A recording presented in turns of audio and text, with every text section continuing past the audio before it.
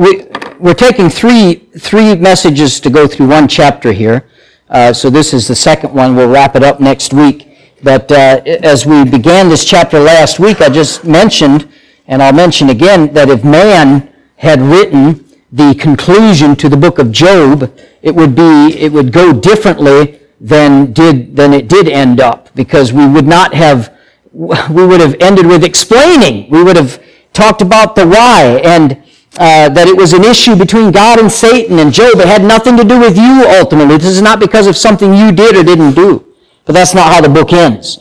The first thing it focuses on in this chapter is the improvement of Job's character. And of course, we know God has used several chapters to ask a bunch of questions that drove Job to humility.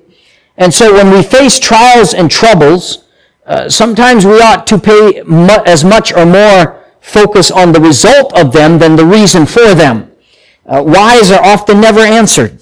Have you ever went through something in your life? You still don't know why. We don't know the whys many times what we go through. But one of the great results of this trial for Job was his recognition of some important truths of God. We talked about those last week, so I'm not going to go through those again. But this certainly goes differently than what we would have done it, and I hopefully will make clear as we go through why. Now, verse 6 is the ending of Job speaking, and when he answered the Lord here. And if the book of Job would end at verse 6, then we'd have, everything would be different. But it doesn't, because now God talks to Job's friends. If Job's friends would have heard everything that God said to Job, and then Job's response in verses 1 through 6 of chapter 42, they would have been, in fact, they may have been sitting back, Yep, Job, we've been trying to tell you.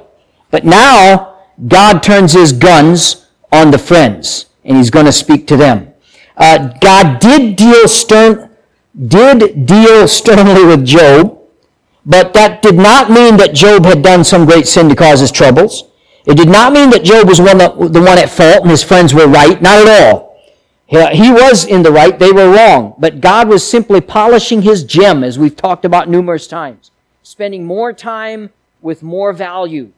They weren't worth the effort the way that Job was. But now, he talks to them. Let's look at what he has to say. Verse number 7. And it was so that after the Lord had spoken these things unto Job, the Lord said to Eliphaz the Temanite, My wrath is kindled against thee, and against thy two friends. For ye have not spoken of me in the thing that is right, as my servant Job hath. Therefore take unto you now 7 bullocks and 7 rams, and go to my servant Job, and offer up for yourselves a burnt offering, and my servant Job shall pray for you. For him I will accept, lest I deal with you after your folly, that which ye have spoken of me, the thing which is right, like my servant Job. So Eliphaz the Temanite, and Bildad the Shuhite, and Zophar the Naamathite went and did according as the Lord commanded them. The Lord also accepted Job. Father, I pray, help us in the next few minutes together here to learn something we can apply. In Jesus' name, amen. So God shows here a requirement he has for them, and I think it's fascinating as we break this down, because they're forced to humble themselves in a big way. Yes, before God with the sacrifice, but before Job as well. Now, I want to look at the requirement that God puts before them. First, look at the sin. Verse number 7. He said to Eliphaz the Temanite, My wrath is kindled against thee and against thy two friends. That's Bildad and Zophar. For ye have not spoken to me that thing which is right, as my servant Job hath. So sin prompted this requirement he's going to put on the friends, this sacrifice requirement. He talks about the character of the sin, in that ye have not spoken of me the thing that is right. This was a sin against God. It was dishonorable against God. The meaning of the word translated right there has the idea of erecting something, setting something upright. Something has fallen over, you set it up and put it right again. These men had not set up God properly, he's saying. They had dishonored him. And God is very concerned about his honor. Can we remember that? The first time he starts talking to Job, that's all it was about, was his own honor. He didn't explain to Job what happened. He didn't say, oh, I'm so sorry. He did not commiserate with him. He simply addressed the lack of people showing him the proper honor. God wants honor. He's a jealous God. He deserves that, and He wants us to give Him that honor. This was a serious sin. Look at verse number 8. The word folly, he talks about in verse number 8. That this sin is not a trivial one. Dishonoring God or not honoring Him properly is a serious sin in God's eyes. Our land is filled today, our society, with people that dishonor God in their language. I hear it all the time with when they attach God's word to damn and use it as a curse word. And they'll use it as casually as as if they're talking about the weather. I was just at having coffee up at Hy-Vee with somebody a couple days ago, and two guys, 2 booths down, talking to us. And one guy kept using it, just as calmly. I mean, we've got people around, and it stabs me in the heart every time. By the way, best thing you can do is go up and give him a gospel tract. So I just go up. You've been talking about him? Here's something you can read more about it. And he didn't do it anymore after that. But profane speech is not just letting off steam. Profane speech is not just getting it off my chest. It's a serious sin against God when we use God's name in vain. And I don't like, in my home, I don't like gosh even being used or anything like that, because it's just a replacement for a replacement. And I don't like to see God's name used in vain. But the Bible says that dishonoring God is a very serious sin. Now look at what he says about it. My wrath is kindled against thee. And then he finishes up, lest I deal with you after your folly. This provoked God. It provoked His anger, His wrath. And the last thing you want, friend, is God angry with you. Amen? That is not something any of us want. Other people can I don't want anybody to be angry with me, but least of all, I don't want God to be angry with me. He's kind of all-powerful, so He could do whatever He wants. And I don't want somebody like that angry with me. When God's angry with you, your life can be in big trouble. He says, I will deal with you after your folly, this predicted judgment. Dishonoring God always brings judgment.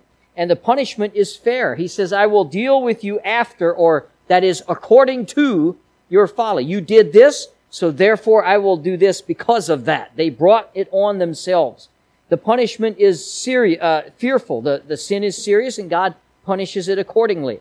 Again, let me just mention, I don't want to beat a dead horse, but we may look lightly at profanity when it uses God's name in vain. It is not a light thing. And by the way, I don't think we ought to be jerks or rude, but speak up. If people want to damn God's name around you, the least we can say is, that's my Father you're talking about. I'd rather you not use His name in a curse word. We can be kind about it. Then look at the contrast to the sin. In verse 7, you have not spoken of me the thing that is right, as my servant Job hath. So the speaking of God by the 3 friends is contrasted to Job's speaking about God. Remember what they said about everything Job said. It was wicked, and they couldn't say enough about how bad Job was. Now God says 2 complimentary things about Job's speech here. He says that it was right. He spoke sternly to Job about Job's comments, because at time they were not good. They were questioning God. But Job's failure was much less than his friend's failure in speaking about God. Here's why. You had a good man who said some dumb things in the middle of great pain. That's Job. Haven't we all done that?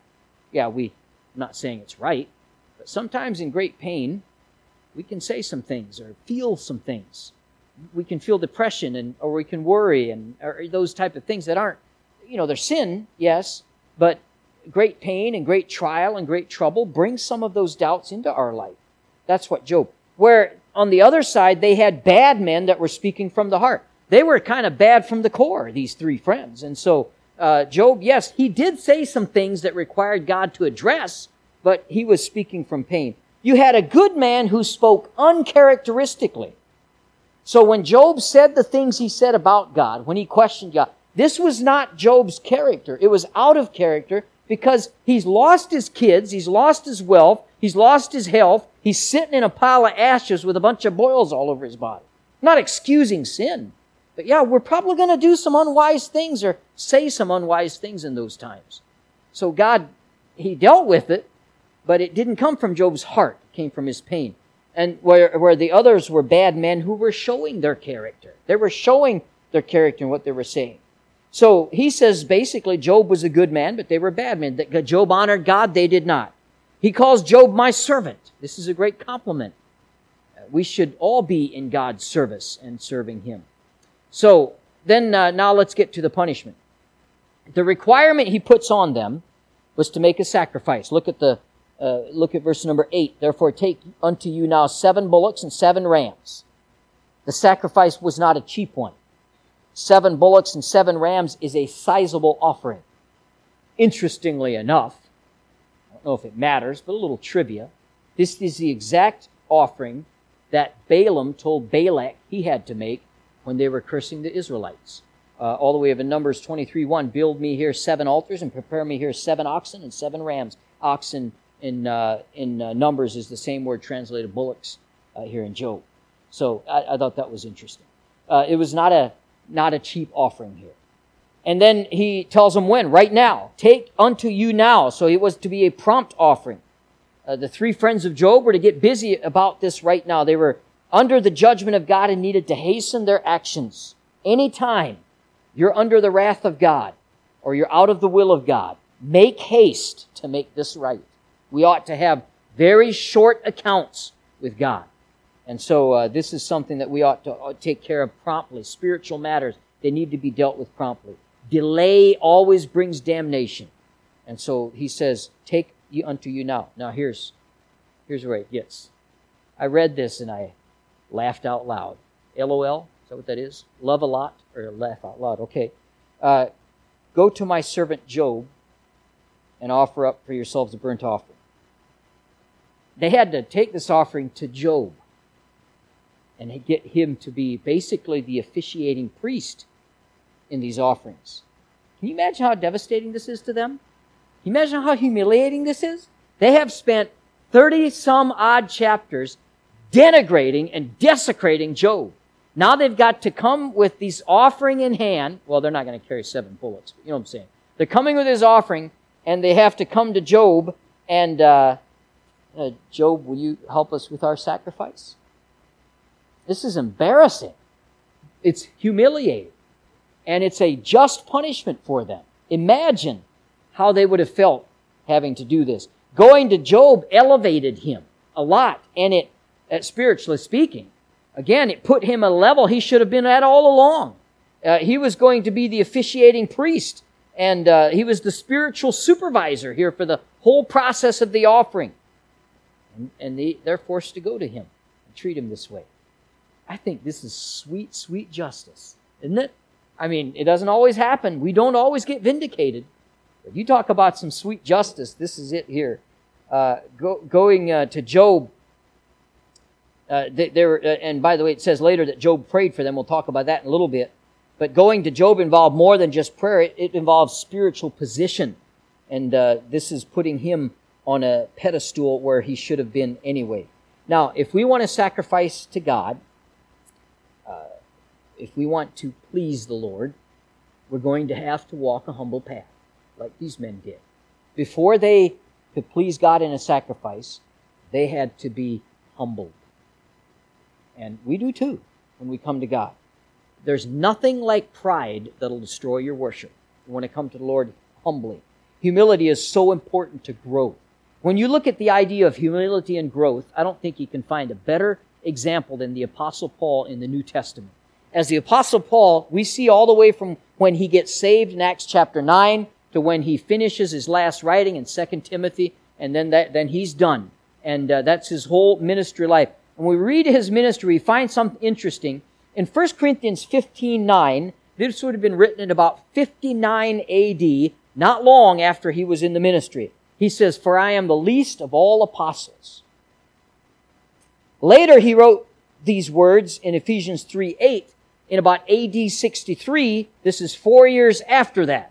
Ephesians 3:8, "Unto me," he said, "who am less than the least of all saints." Time goes on. He continues to plant churches. He continues to grow in the Lord. And he writes in AD 64 in 1 Timothy 1:15, This is a faithful saying and worthy of all acceptation, that Christ Jesus came into the world to save sinners, of whom I am chief. I don't know if you notice the progression here. So Paul starts out, I am least of all the apostles. That's still better than most people, okay, because he was still an apostle. That's the least of a pretty lofty group. Okay, I'm the least of all the apostles. As he grows in his spiritual life, he says, I am less than the least of the saints. That's moving a lot lower than being the least of the apostles. And then as he matures longer, and almost at the end of his life, the apostle Paul, who wrote most of the Bible, is I'm the chiefest of sinners. Can't get lower than that. It's interesting to me, and it's instructive to us, that the closer we get to God and the more that we grow, the less we think of ourselves. Less we think of basically humility then indicates growth in grace and a decline in egotism. We think less of ourselves the more that we grow. As the years pass, Paul goes lower. He goes downward in his own estimation. As his self-regard sinks, so does his adoration for God who wonderfully saved him. And if we do that, if we cultivate humility and passion for praise in our life, we'll grow in grace like Paul did as well. This is what needed to happen in these men. Now, it's already happened to Job. God's already taken him down, polished that gem. Now he's dealing with the friends. Look at verse number 8. Ooh, this is painful. Just think about how painful this is. Job shall pray for you. For him I will accept. All right, you knuckleheads. Take this offering, go to Job, have him pray for you, because he's the one that I'll accept this offering from, not you, him. This is humiliating. Think about it. How embarrassing. They've been pontificating against Job for maybe days. I don't know how long this period was. All this time. Now they have to drag themselves basically bowing to him. And he talks about his wrath is kindled against them again in verses 7, just a reminder. The three friends of Job had good cause to have someone pray for them. But Job? I mean, it would have been if somebody else, but to have Job, this is the one that they were saying is wicked all this time. Now God says to them, get Job to pray for you.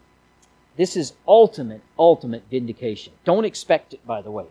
When people misuse you, don't look for or expect vindication. Because this is rare. Vindication does not always come. I'm waiting on like 5 of them. It's just not happened yet. Probably never will. Vindication, we best just let it go. Let God have it and move on and live your life. But here we see it. God had Job pray for them, lest he deal with them. So think about this. Circle. So have Job pray for you so I can forgive you of your evil. What was their evil? Attacking Job. See how circular that is? They attack Job. God comes to them. Now you've got to give me this big sacrifice. And by the way, have Job, whom you attacked, pray for you so that I can forgive you of your evil of attacking him in the first place. Vindication. Big time. It's good for us to see this. It's a blessing. The three friends elevated themselves above Job. Now they have to lower themselves before Job. Now, that's one side of the picture. That's them. That's hard enough. That's a hard thing to do. What about Job? What about Job? He has to pray for them. He has to help them bring their offering and get them forgiveness from God, or be involved in that. It's not easy to pray for those who have mistreated us. After all they've done, and now Job has to pray for them and speak on behalf of God for them. Well, Jesus said, if you remember, pray for them which despitefully use you and persecute you, Matthew 5:44. That means we're to pray for our enemies and those that misuse us, and that, forgive my English, ain't easy. It's not easy to pray for people that misuse you, that say horrible things about you, that tried their best to hurt you, and we're to pray for them. If we treat our enemies like they treat us, we're on their level. And we need to be above their level. And you might say, well, that's what most people do. We're not called to live our Christian life as most people do it. We're called to live our Christian life as Christ does. And we're to make Him our pattern. And Jesus provided the supreme example of returning good for evil when He prayed for those who nailed Him to a cross. And now he has every right to demand that we live this way because we've been born into God's family and we're to be like him. We're not to be like other people. Since he shows unwavering kindness to all men, so should we. He didn't discriminate. Aren't you glad? God doesn't discriminate when he shows grace. Romans 5:8, but God commended love unto us, so while we were yet sinners, Christ died for us. It's harder to tell for me. I look at this story, it's hard for me to tell which is more difficult, Job's job or the friend's job. The friends got to humble themselves and bring themselves in front of Job and eat every word that they have spoken. What is it called? Eating crow? They were eating a lot of crow. They had to eat all that they had to take all that back and come to Job, bring their sacrifices to have him pray for them. What are we praying for, gentlemen? Well, we're praying for forgiveness from God. What for? Attacking you. Vindication. Job's praying for the men is equally as difficult. I don't know which one's harder. Both of them are hard. I've been in both positions where I was wrong and I needed to go and humble myself. And I've been in a place where I've been wronged and I needed to pray for people that wronged me. Neither one's a fun position to be in. It's a lesson for both sides here. How do we treat those that mistreat us? It says much about our character. Verse number 8, for him I will accept. Job was asked to pray because the three friends did not qualify before God. The sufficiency of our prayer depends on the sanctity of our lives. And Job's life was sufficient to back up his prayer. Job's friends didn't qualify. Job's friends were forced by God to come to the realization here that the one they thought was so evil, the one they were just raining down their disdain upon, is now the only one qualified to pray to God. They aren't. He is. Tough, bitter pill to swallow. Once again, Job is exonerated. But here's what I like. This is a blessing here to me. Look at verse 9. So Eliphaz the Temanite, Bildad the Shuhite, Zophar the Naamathite, went and did according as the Lord commanded them. That is commendable, isn't it? That's commendable. Yeah, they were wrong. And you know what? They did what God said. That's commendable. That's not an easy thing to do. As much as they have annoyed me for the last almost a year that we've been going through the book of Job, I almost felt bad for them in this chapter when they got to eat all that humble pie and come back to Job. But they did what? They did it. And that's a blessing. That's a good thing. It took a lot of humility for them to do as the Lord commanded them. But if you're going to obey God and please Him, you're going to have to be humble. There's times in our life we've got to be willing to be abased so that He can raise us up. All three of Job's friends submitted. None of them refused to comply with the commands of God. Good for them. That's a good thing. If we want the rewards of obedience, we have to fulfill the requirements of obedience. Thomas Campus said, instant obedience is the only kind of obedience there is. Delayed obedience is disobedience. Whoever strives to withdraw from obedience withdraws from grace. If you do not obey completely and quickly, don't be surprised if your rewards are cut short, because God demands immediate obedience. And they were accepted. You know what? Here, let me read the last part of verse 9. So they did everything as the Lord commanded them, and the Lord also accepted Job. Now, just going back to my vast wealth of knowledge about the English language, also means more than Job. So to me, that says He accepted them, accepted Job, because they did what He said. What a wonderful gospel picture in here. These sinful men were accepted really in Job, through Job. And sinners are accepted by God through Jesus Christ. We can't come in and of ourselves. We come through Christ to the Lord. We, like Job's friends, cannot gain acceptance by ourselves, but we must come to God through another, just like they did. It's a picture of the gospel there. And praise the Lord that we are able to do that, because without Christ, we would not be able to do that at all. So we'll wrap up the book of Job next week, and that should